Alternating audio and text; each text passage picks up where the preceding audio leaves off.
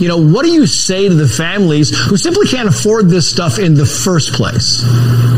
If you are moderate income, today you can get 30% off the price of solar panels. Those solar panels can be financed. Republicans seek to take control of the House of Representatives. Republicans are going to retake both the House and Senate. A liberal MSNBC host warning Democrats about the potential for a red wave.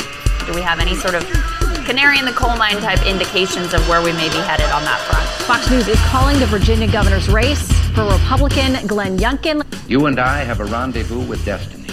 Welcome back to the Ruthless Variety Program. I'm Michael Duncan. Holmes isn't with us today, but I still got Smug here in Ashbrook, and we're going to have a great show. It's going to be awesome. And I love that opening. You got Jen Granholm, the energy secretary, at a time when Americans are struggling. Yeah. Everyone sees this, right? Inflation's up. Everything's more expensive.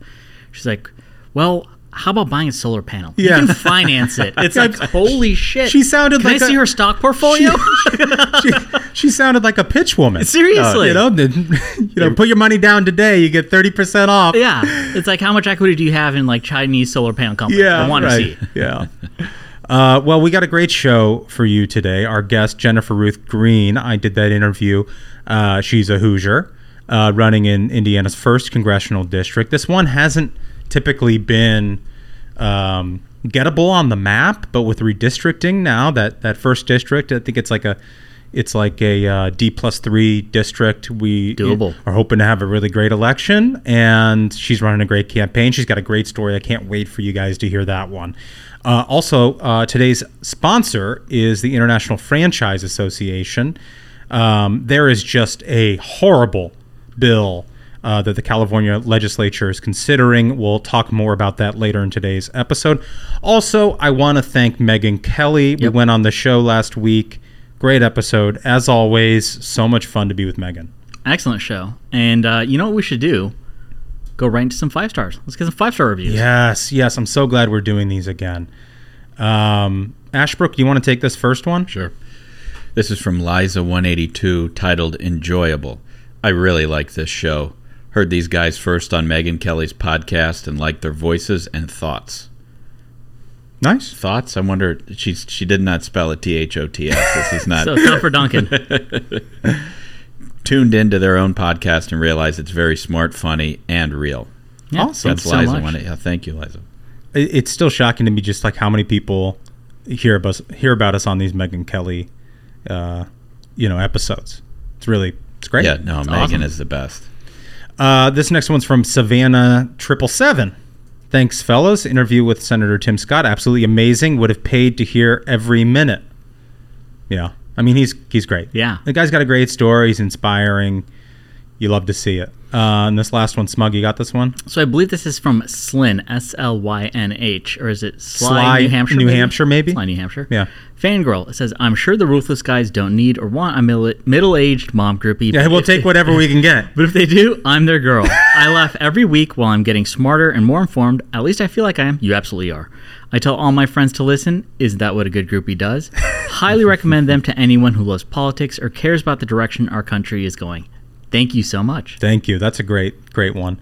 All right, so we got to get started today with the economy. It's obviously on the top of minds of every voter. Food inflation, skyrocketing grocery prices make it cheaper to eat out than dine in. This is from the New York Post, a wonderful publication as always.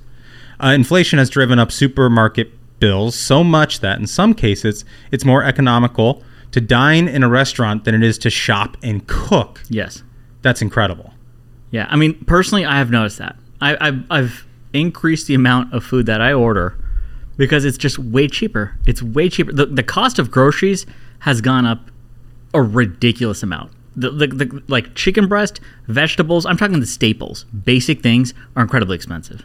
It says here from the article, grocery prices increased 13.1% in the last year, whereas food away from home prices increased substantially less than that, about 7.6%. You know who this really impacts is working families. Yep. You know, who they've got 3 kids at home, and, you know, it's not always easy to get a sitter, right? Like, that's going to set you back. You can't always take the kids out to eat, you know, and I mean, cooking ain't easy either. So if prices for groceries are going up 13.1%. Working families are going to be in the hole. And that's the thing, is it's like on all fronts. Like the American family is feeling stress from getting overworked. They're getting stressed from the situation that's happening with schools right now, where like California schools, I guess, are proposing going back to masking, and they're like, well, if your kid doesn't want to mask, stay home. So like parents have a lot on their plate to begin with. Everything is getting more expensive, and then the White House has been pushing this story, saying that gas prices starting to come down is a $100 a month raise. I saw this. No, you know what? It's bad enough that the White House is saying that so shamelessly, but I saw a CNN tweet where they were claiming that with a straight face as well. And that's the thing is this is from the Washington Examiner. It says White House staffers sent an email to reporters Friday afternoon with the subject line, "In case you missed it, America just got a $100 a month raise," including a link to a CNN story bearing that headline. Dude, just shameless coordination with the press. Yeah, exactly. It says, next time you stop at a gas station, think of it as a $100 a month tax cut. Yeah, I'm sure everyone thinks of it like that when you go to the gas station. So there's a tweet from Peter Hassan that says, a couple of things that this Biden administration leaves out. Number one, the national average is $3.86 per gas buddy. Number two, the national average the week Biden took office was $2.39. That's not a raise. Yeah. That's not a raise. It's incredible. Incredible. But Granholm says you can get 30% off your solar panels. Yeah, so if you exactly. can figure out how to feed those to your kids and put them in your car, you'll be okay. And so like we said, that it's costs are going up on all fronts. Now you're seeing U.S. natural gas prices just hit a 14-year high. This is right before winter. Yeah, as you like to say, Smug, summer's dead and gone. Summer's dead and gone. Winter is coming. And this is another thing I wanted to hit on. Folks might remember it was originally called the Inflation Reduction Act, which it does nothing for inflation. Right. And then once it passed, all the journalists were like, "Oh, it's the green bill. It's the energy bill." And mask comes off. Yeah. Yeah. And so Biden's bill made $7,500 electric vehicle tax credits. Ford and GM just raised their prices by the same amount. Yikes. Who would have thought? So it says, citing significant material cost increases and other factors, Ford's announcement revealed price hikes between $6,000 and $8,500 for its electric vehicles.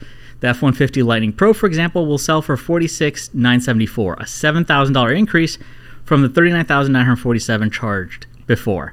GM likewise increased the cost of its electric Hummer by $6,250, and the price hikes are comparable exactly to the $7,500 tax credit for new electric vehicles included in the $740 billion Inflation Reduction Act. That can't be true, because I was promised this was the Inflation Reduction Act. Yeah, I mean, who'd have thought that, if the government spends a lot more money, shouldn't that help inflation? So on the subject of this bill, the so-called Inflation Reduction Act, I want to go back to your point about natural gas prices hitting a 14-year high just in time for winter. Yep.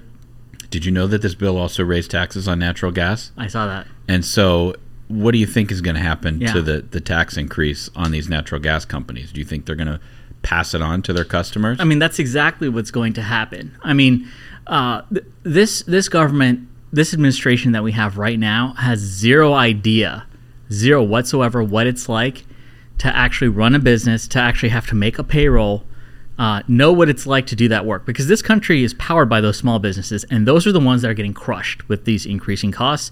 Nothing's being done to help them. The only companies that are basically being helped are like, Jen Granholm's stock portfolio. Like, those are the companies that are doing great. Other than that, American companies are suffering. You're seeing so many reports of, we'll probably talk about this more on Thursday, of this polling that's coming out among the small business owners of how pessimistic they've become and how over half the businesses in America are beginning to prepare for layoffs.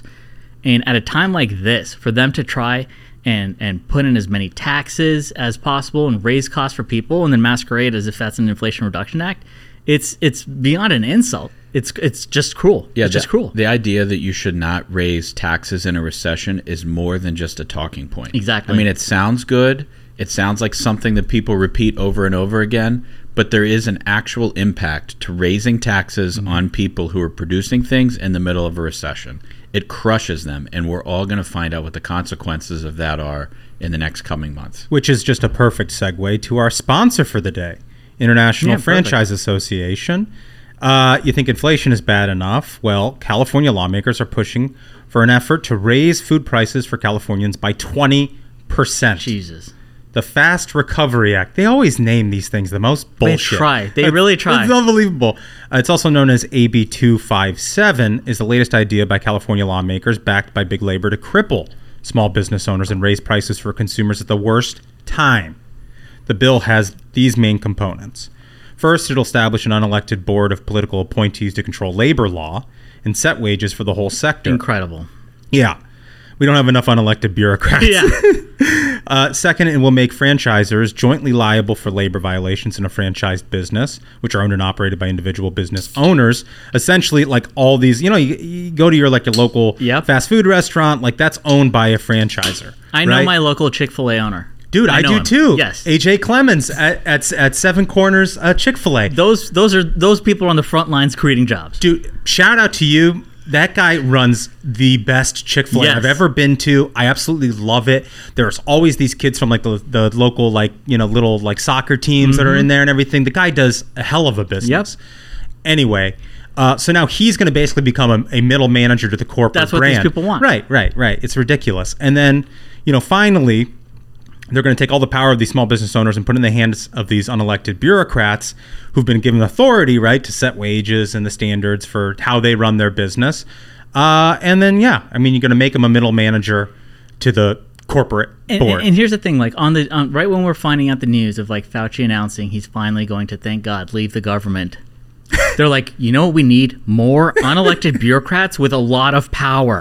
Right. Yes, that'll be so helpful. Fauci himself called that the Fauci effect. Yeah, right. Yeah, exactly. Everyone just inspires to be an unelected tyrant. I mean, that's the thing. Really, what do you want to be when you grow up? I don't want a tyrant like that guy. All of this is really just backdoor socialism that the left wants. Is the Green New Deal. All this is masks off. They're like, we just want let's call it a little Politburo of bureaucrats that run the country, comrade. What could go wrong? So here's the thing so what this means is that all the costs that are associated with the FAST Act are huge. This is from a study done by UC Riverside School of Business. It shows the costs at these restaurants, almost 35,000 of them, will go up by 20%. Okay? And some companies estimate it could be as high as 40%. And this is what really got my jaw to drop is these figures. It says that's an $11 this is in California. $11 Big Mac combo would now be $15. A $9 Chick-fil-A sandwich meal would be $12. A crunchy taco meal from Taco Bell would go from $7.50 to $10.50. Jeez. I remember when you could go to Taco Bell and feast like a king for under $5. Dude, just the classic crunchy taco meal with the Supreme, where you get the sour cream and the tomato on there. That was my go-to. And then it used to be Taco Bell is the cheap meal, and now it's $10. $10. Okay, and the thing is that of course they're not as cheap as they used to be, but imagine what they're like for a family of four. I mean, you gents 100% know what that's like. Is if it's $10 a head at what's supposed to be the cheapest meal, Taco Bell is supposed to be the quickest, cheapest meal you can basically get. And it's a good meal. I love my Taco Bell. And it's not like California has a welcoming business climate in the first place. California is already one of the most expensive states in the country and one of the worst to do business in. And these lawmakers are basically going to have this new food tax on constituents to meet the demands of big labor. They did some polling on this. Mm-hmm.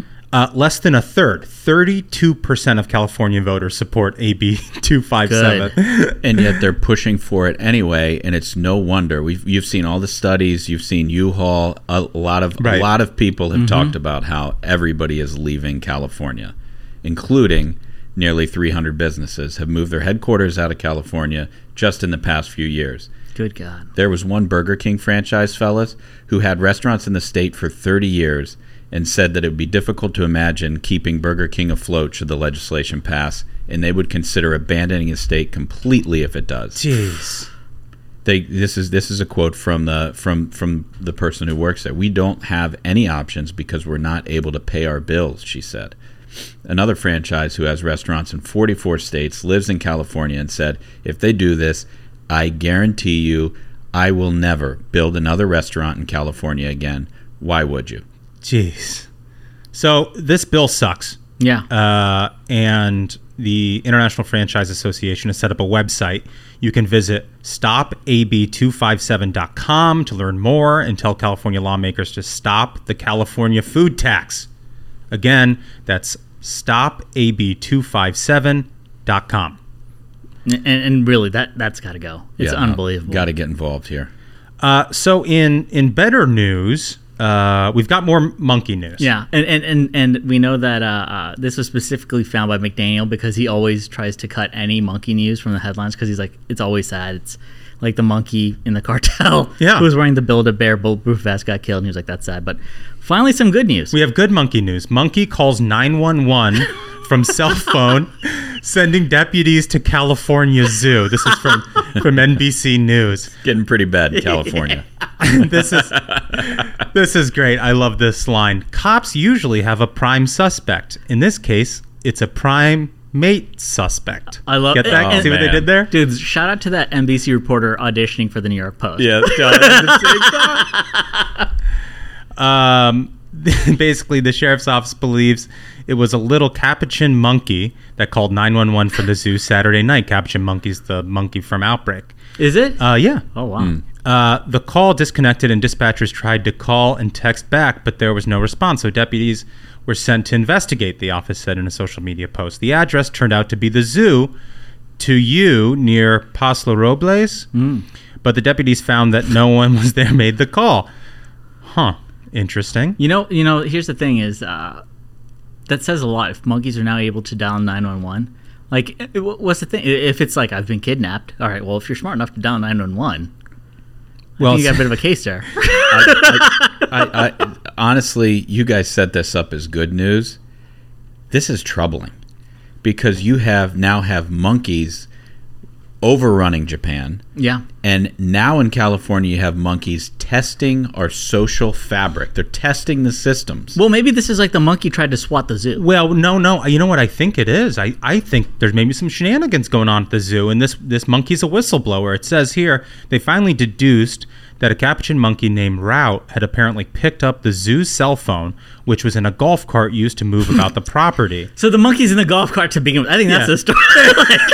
Number one, if imagine going to the zoo and there's just like a golf cart rolling around with a monkey having a great time on the phone, and the zookeeper's behind bars. Yeah, that's what we've got. That's what we're headed for, dude. If monkeys can answer phones, I'm not gonna have to sidebar the 15 spam calls I get every day. I don't know about you guys; those are getting really annoying. Yeah, they're really getting out of control. If we could just train a monkey to pick up the phone and waste that person's time, I'd be all for it. Amazing. Anyway. So we've got I think a pretty important story to get to here. There's been a lot of news about basically these comments that Senate Republican leader Mitch McConnell made about the Senate and our likelihood of flipping it, yada yada yada, about quality of candidates, and it's caused kind of an uprising on the right. It's from the Washington Examiner. The title here is Conservatives Rail Against McConnell's Senate Skepticism Amid Trump Feud. Senate Minority Leader Mitch McConnell's concession that Republicans might not retake the Senate in this year's midterm elections angered conservatives, who saw it as another front in the senior lawmaker's simmering feud with former President Donald Trump. I mean, this is like the last thing that we need. Like, I don't want any skepticism. What I need is it needs to be all hands on deck. Our Senate candidate slate is awesome. I love it. I love in Arizona we've got Blake, we've got JD in Ohio. The polling that just came out on JD. So Tim Ryan, who's basically becoming like the Beto O'Rourke Senate candidate in Ohio, is convincing all these libs to send him money, thinking he can beat JD. Has been just spending millions all summer bombing JD, and then the poll comes out today and JD's up by 5. I mean, our candidates are strong. We got Herschel in Georgia. I'm a huge fan of him. Fetterman, who in Pennsylvania, I mean, Fetterman can't even have a conversation with a person live. Like, as a lieutenant governor, he's refused to take his medication. The guy has had numerous health problems. He's like on the verge of God knows what. Barely has a pulse. Has the press covering for him while he gets a house from his sister for $1. has been on his an allowance from his father for like 50 years. Right. I think our Senate candidates are in a great position to win. So I don't know where the skepticism comes from. So let me just read the statement real quick, and then hopefully that'll sort of set the table. This is what Mitch McConnell said. I think there's probably a greater likelihood the House flips than the Senate. Senate races are just different. They're statewide. Candidate quality has a lot to do with the outcome. Is that like a slight to like the candidate quality that we have? Because I will take our candidate quality. I mean, I'm biased. Here's what I'll say. I love this. Here's what I'll say about it. The press ahead of an election will do absolutely anything it can to divide Republicans.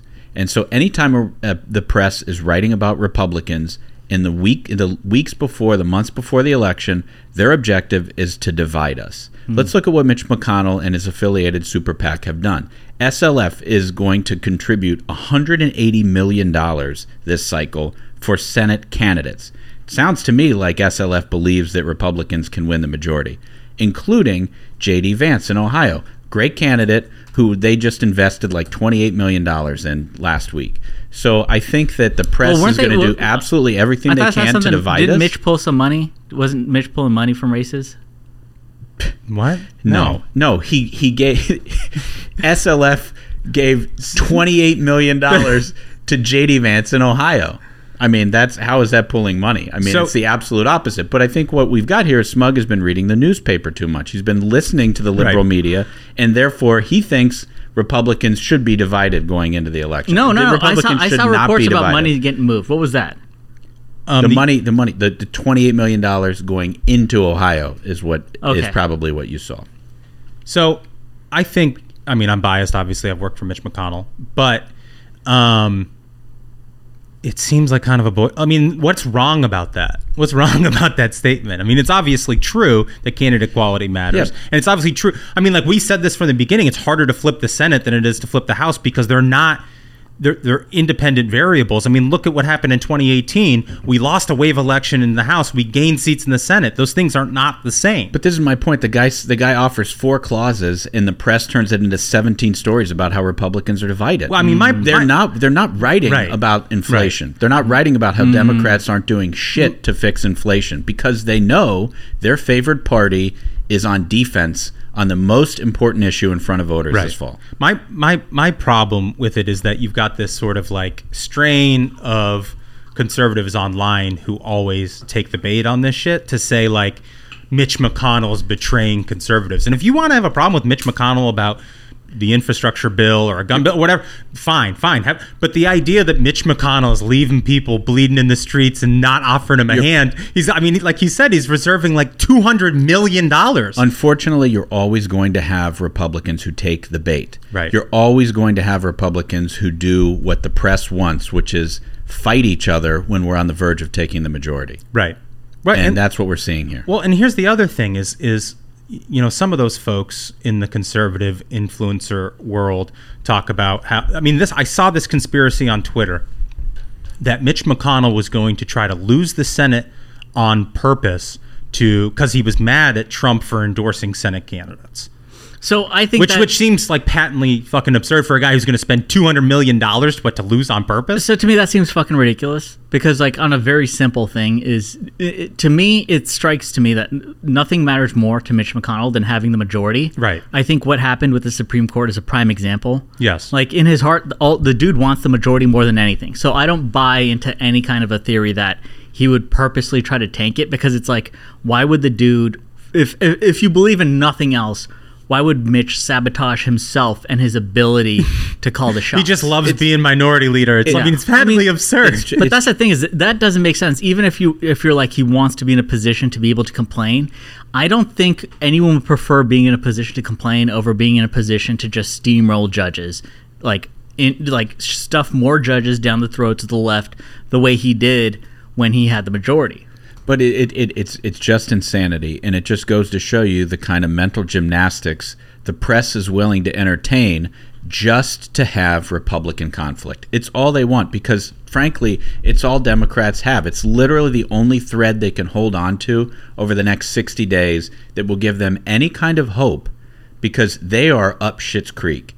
Right. They have created the worst economy that we've seen in who knows how long. We opened this show by talking about prices going through the roof, and the only thing Democrats have to offer is 30% off solar panels. And I mean that's the thing, is that like, if at the end of the day, if you look at the facts, and I think JD's is a great example, is for all this consternation, and like this weekend, like the only times when I rarely would check in and see what's going on, I try not to be affected by any news or any media on the weekends. That's my time. But anytime I check in, it was like some story about like, oh, Republicans are fighting.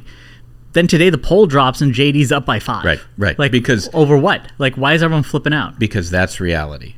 Reality is Republicans are on offense. Reality is Republicans can win. And there's SLF has another new ad coming out in Pennsylvania. Might already be out, but it's squarely on Fetterman and about how Fetterman is soft on crime. Fetterman wants to let the criminals out of prisons. It's literally the guy's philosophy. It's what happened when he was mayor of Braddock and crime shot through the roof. He wants to do the same thing across the country.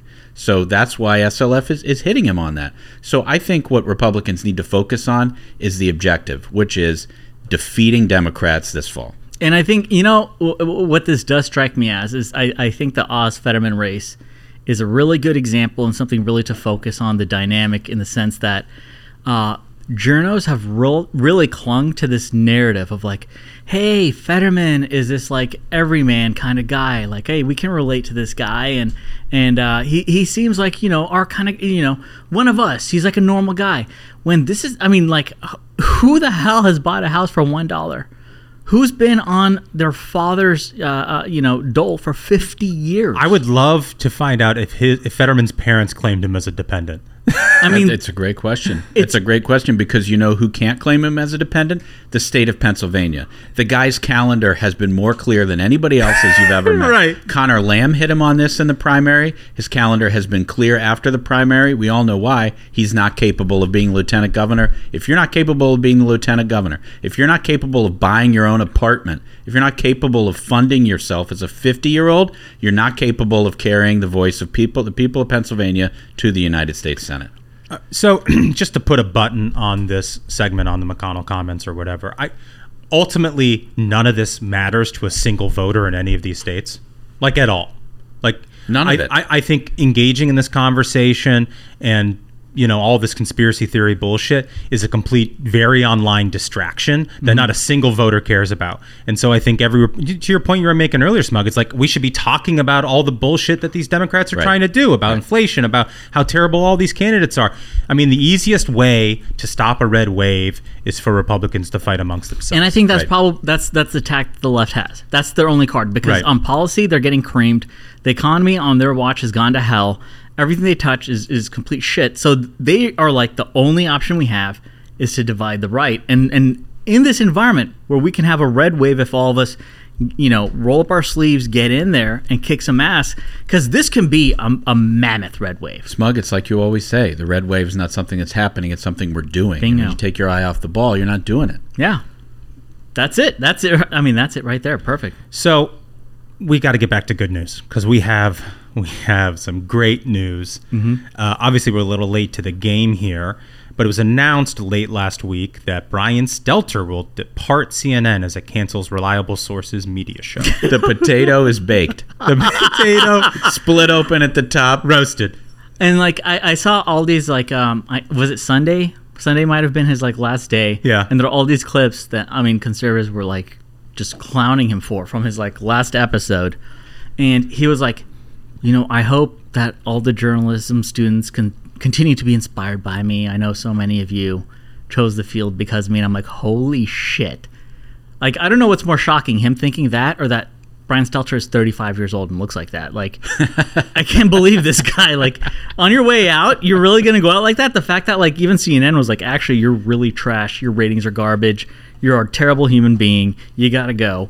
And he's like, I want to thank myself for inspiring journalism students. I saw his, like, sign-off thing. He didn't want to say, like, thank you to my staff, the cameraman, everybody for their show. I'm sorry I suck ass and you're all out of a job. That'd be the honorable thing for him to do. But the fact that he was like, I want to continue to inspire journalism students is like, holy shit, dude. Like, really? You haven't done journalism a day in your life. Right. Well, I mean...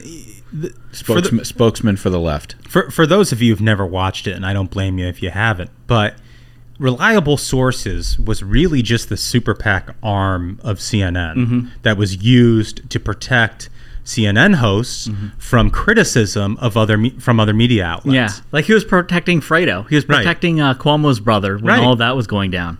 Unbelievable. Additionally, Jeffrey Toobin is leaving CNN. McDaniel put it in here as Toobin finally got the release he was looking for. My God. Which is... McDaniel also made, I think this... Okay, disclaimer up top. If you're listening to this in the car with kids, this one's probably not... Just hit that forward 15 button. Hit that forward 15 button. But McDaniel's created a parody release here.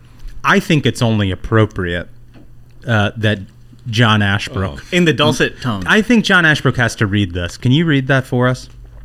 Just remember the forward 15 button, please. After beating off concerns from coworkers last year, CNN decided to release one of its biggest jerks, Jeffrey Toobin. Toobin, with the stroke of a pen, is no longer paid to crank out bad legal takes for the network. Oh, my God. Oh, McDaniel. The discharge is part of new CEO's Chris Licht's plan to reduce the turgid left-wing staff at CNN, which over the past few years has become engorged with more and more contributors. It's unclear whether CNN finished Toobin in a meeting with junior executive or whether Toobin got licked himself. Either way, they didn't have to give him a helping hand, and Toobin isn't going to be coming on CNN anymore. What a relief. Jesus! I mean, that's a poet.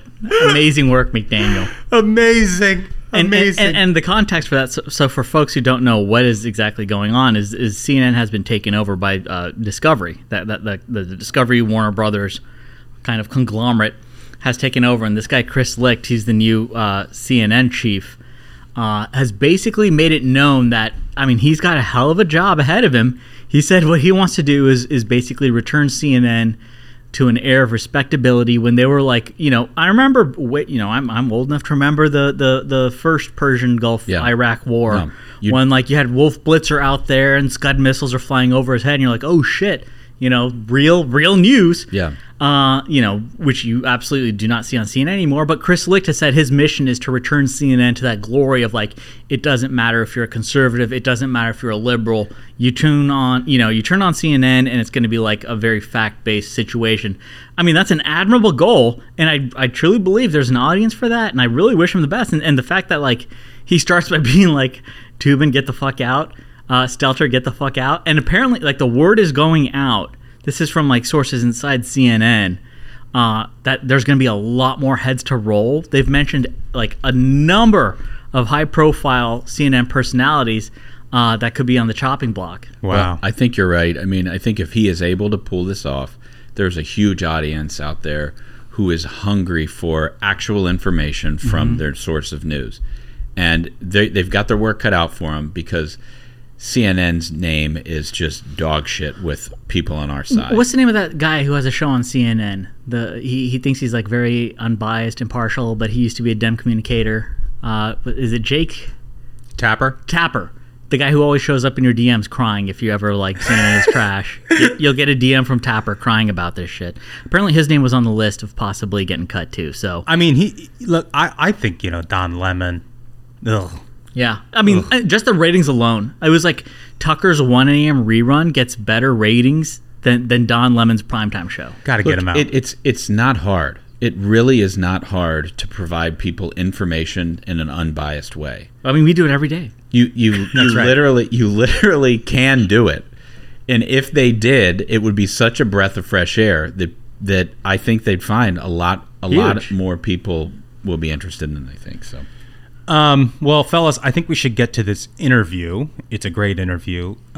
She's running in Indiana's 1st congressional district, Jennifer-Ruth Green. I want to welcome to the program Jennifer-Ruth Green. How are you?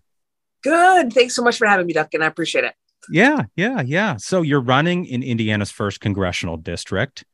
And as somebody who lived in Indiana for a long time, this is very exciting.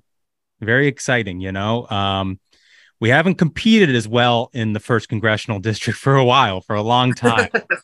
Yeah,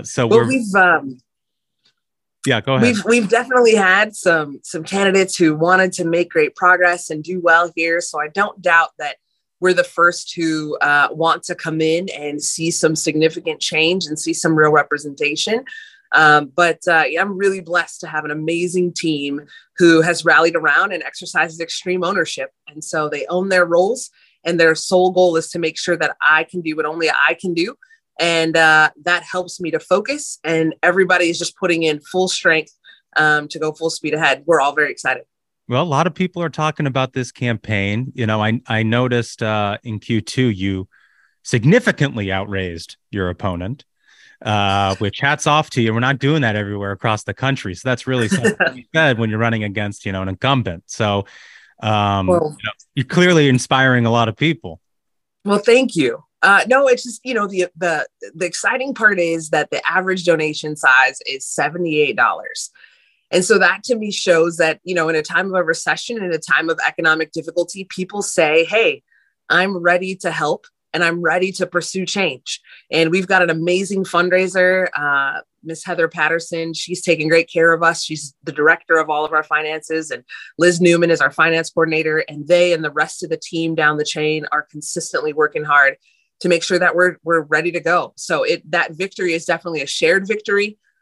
We do make a lot of calls. We do spend a lot of time connecting with people. But I think, one of the exciting things was, we got a phone call from a national network, Fox. They called and said, hey, we'd love to release your numbers. And so we were able to release them, prior to the mandatory file date. And that was really encouraging for us, because when you put that out there, it's almost like you just throw down the gauntlet and you say, here we are. And if they had the opportunity to outraise us, then, they obviously would have come back and said something. But I think it was a very respectable showing. But again, a team effort led by Heather Patterson out of Indianapolis. Awesome. Well, you have a very compelling, story. Your military service, your nonprofit work, all of that sort of stuff. Can you tell us a little bit more about your military service? Absolutely. Serving in the military is one of the most amazing opportunities that I've had. It has taught me so much about myself. It's taught me so much about other people, but ultimately it's taught me a love of country. So I'm a third generation combat vet. Both of my grandfathers served in the military. My mother's father was Army. My father's father was Air Force. They served in World War II. And my father served in Vietnam, and I had the opportunity to serve as a mission commander in combat, specifically in Operation Iraqi Freedom. So I was doing counterintelligence, and we were trained to vet and recruit spies there. It just was an amazing time for me. I graduated from the Air Force Academy as a result of just really knowing that I loved languages. I wanted to travel the world, and I wanted to join the military. And so I got introduced to it as a freshman in high school, the concept of the academy, and praise God, we worked hard, got an appointment from Congressman Doug Osee, a nomination from Congressman Doug Osee at the time, and we're able to pursue that and study, focus on Asia, minor in Japanese, and it just was an amazing time for me. Awesome. Yeah. So, we typically ask all of our guests who have military backgrounds, given that, we just passed the 1-year anniversary of the withdrawal from Afghanistan. Mm-hmm. How does that impact you? What are your thoughts about the way that we left that country in light of your military service? I currently serve as a lieutenant colonel in the Indiana Air National Guard and serve as a commander of our communications flight there. And so I've deployed and redeployed people. I've also deployed myself to combat. And it is not an easy place to make decisions. And so it's very easy to be critical of the commander in chief, and respectfully, as a military member, I will decline from doing so. But as a private citizen, my heart aches when I see the realities of warfare. When in warfare, we've seen things that we never want other people to see. And so having to experience that and seeing that played out on live TV, that's very difficult for families, for people to understand the realities. But at the same time, I will say that combat is you just have to make very, very difficult decisions. And so I had a classmate from the Air Force Academy who was on a C-17 that we all saw on TV, where we had people in the wheel wells, where we had people climbing on the side of the jet to be able to take off. And that was his jet. He was the mission commander for that particular mission. And it was rough. And people are not okay as a result of that. And we lost a Hoosier there, a Marine. And at the end of this month will be 1 year of that, when 13 Marines were killed in action. And so Corporal Humberto Sanchez. And I think that war is an ugly thing. And thinking about it, thinking through it, decisions have to be made, and they're very difficult. But I grieve for the families that are associated, and also for all the Americans that had to see the ugliness of war that we tried to keep at bay for many, many years. Well said. So, you've obviously given a lot to this country in your military service, but you're also involved with this nonprofit, Mission Arrow. Can you tell us a little bit more about that? Absolutely. I hope you can hear the smile in my voice, because it is just a passion and desire for me. So I started flying at the Air Force Academy. I actually was talking with Lieutenant Colonel Lee Archer. He was Tuskegee Airman and the first Black ace. So the first person to shoot down 5 enemy aircraft. And we got to connect with him. He asked me 3 simple questions that changed the trajectory of my life. I had wanted to become an ambassador and then ultimately the Secretary of State. Like I said, I was studying Asia and focusing on studying Japanese. And I had this plan. But, you go to the Air Force Academy, and their intent is to make pilots. They make leaders, obviously, but pilots as Air Force leaders is their goal for responsibilities. And so Lieutenant Colonel Lee Archer said to me 3 simple questions. The first was, Cadet Green, what are you going to do with your Air Force career? I said, sir, I'm interested in intel because I want to be an ambassador. And he said, are you pilot qualified?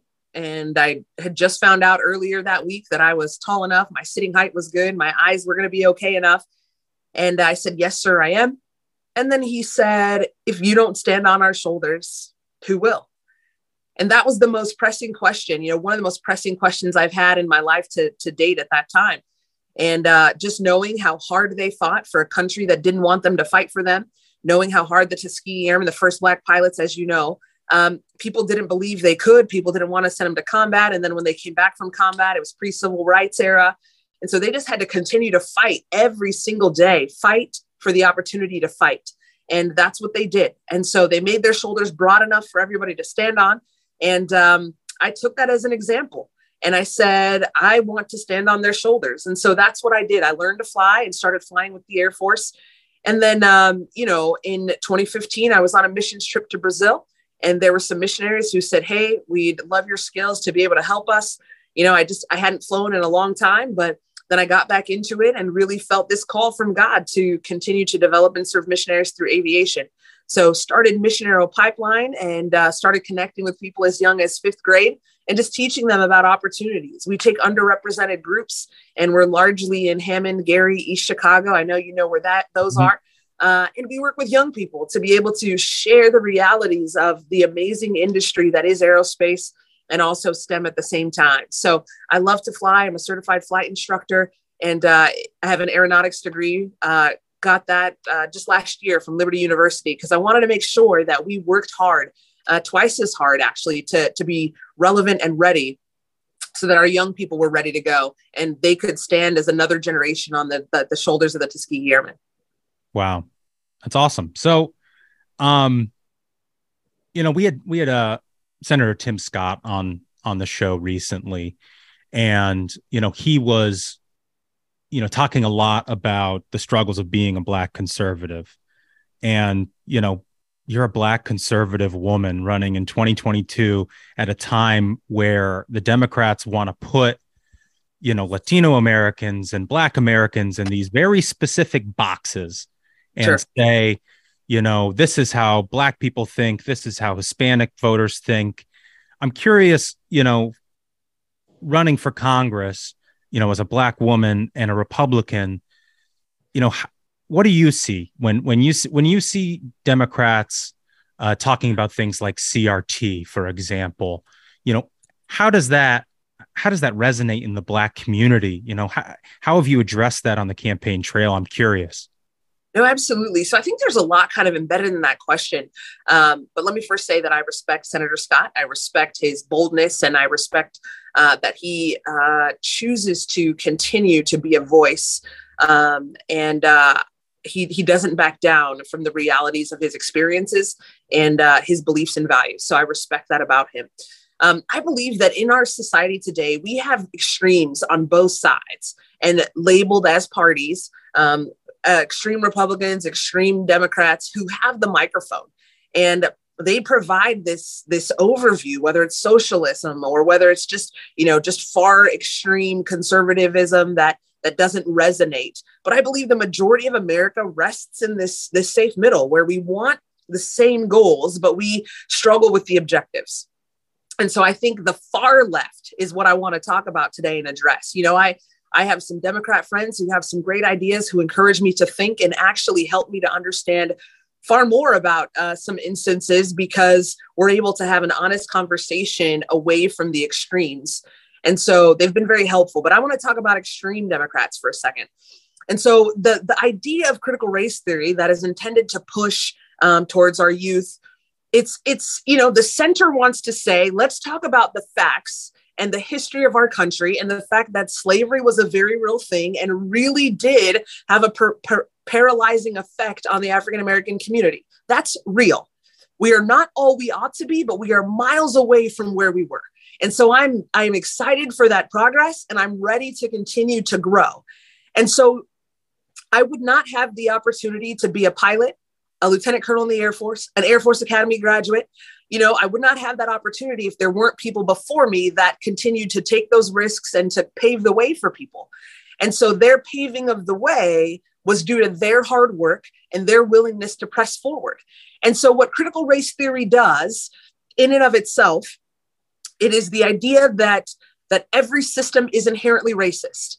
And so because of that, it provides and lends itself to this thought process that the only way anybody can get ahead, if you are either the victim or the victor.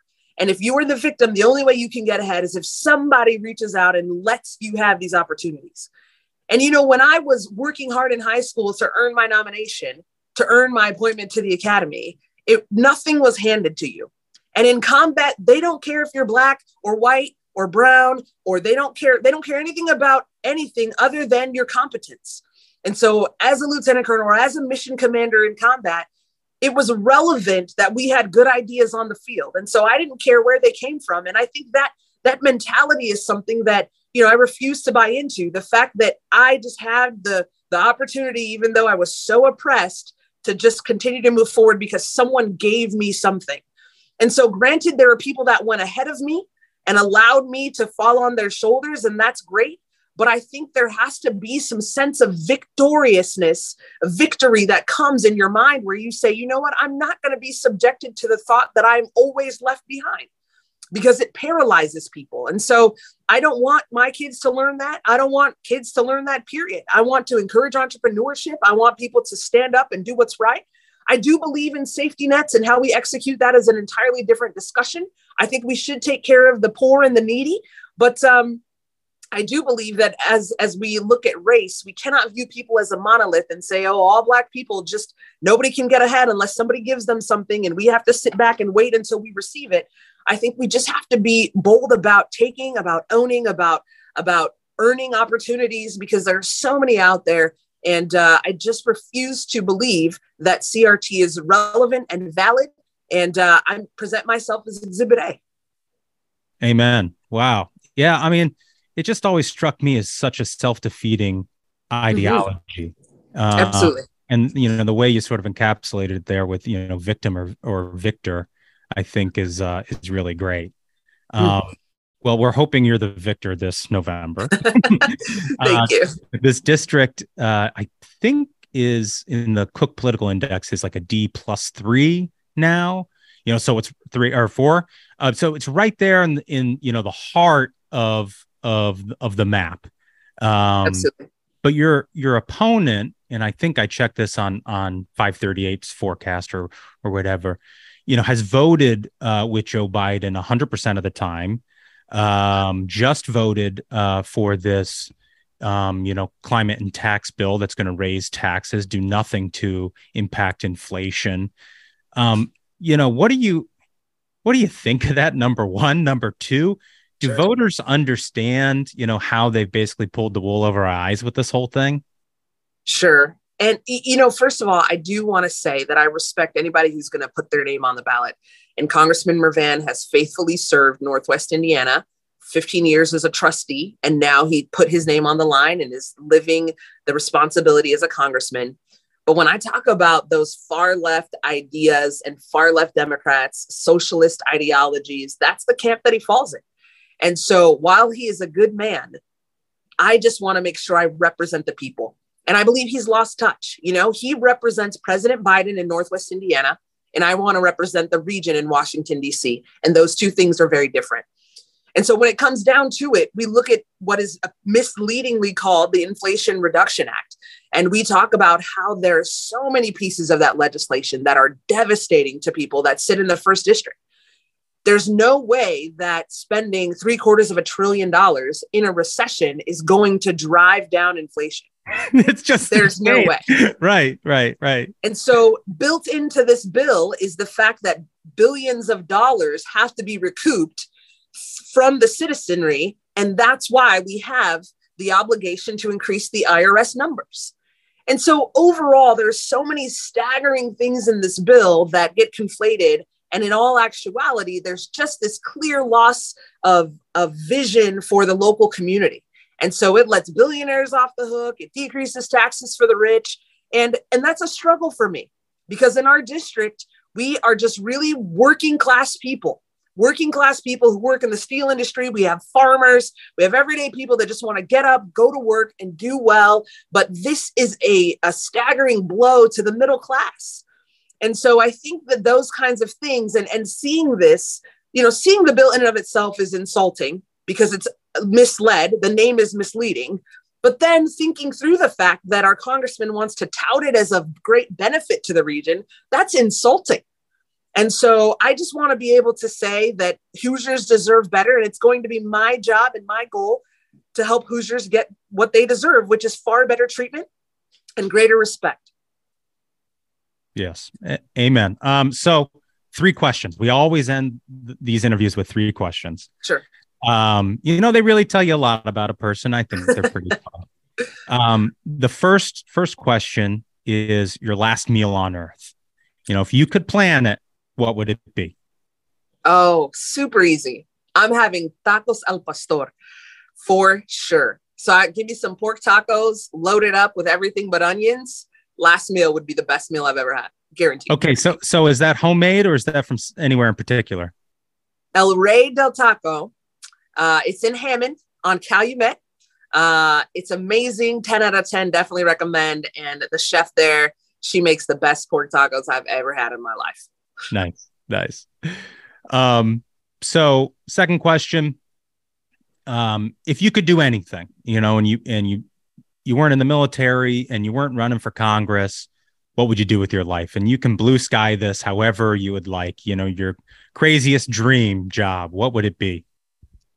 I would love to be a CIA officer if I had the chance. I think it would be just amazing, but I'm happy where we are for sure. Nice. So the final question here is, what motivates you more, the thrill of victory or the agony of defeat? Thrill of victory being, a optimist, a person who looks at life sort of glass half full.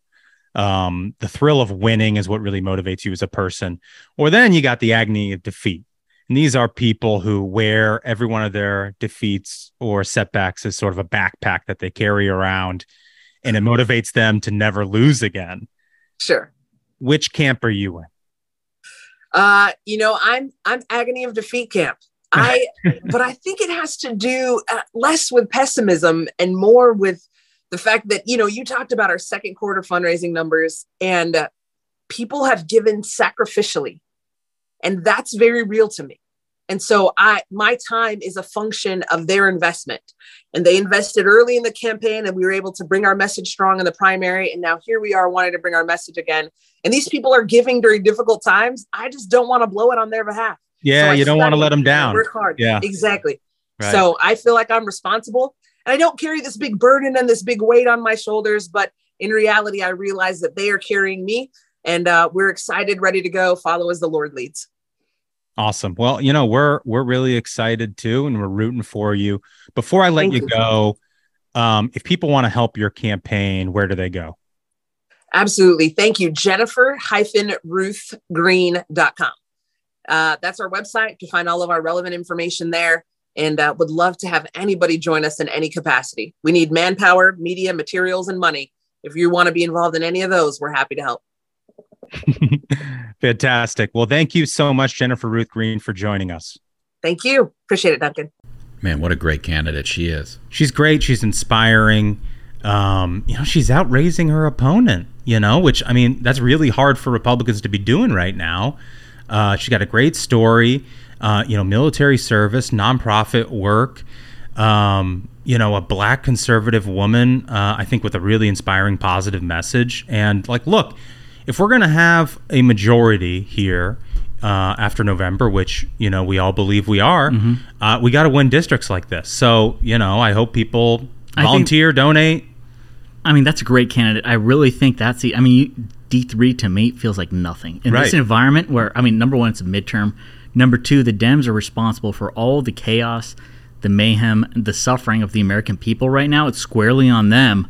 I think that's doable, man. And we keep getting great candidates like that. Yeah. That's a red wave. Well, I think we did it, fellas. I think we did it. Outstanding work, gentlemen. Thank you so much to our guests, and thank you so much to our listeners. Absolute banger of a show, gentlemen. So, until next time, minions, keep the faith, hold the line, and own the libs. We'll see you on Thursday. Stay ruthless.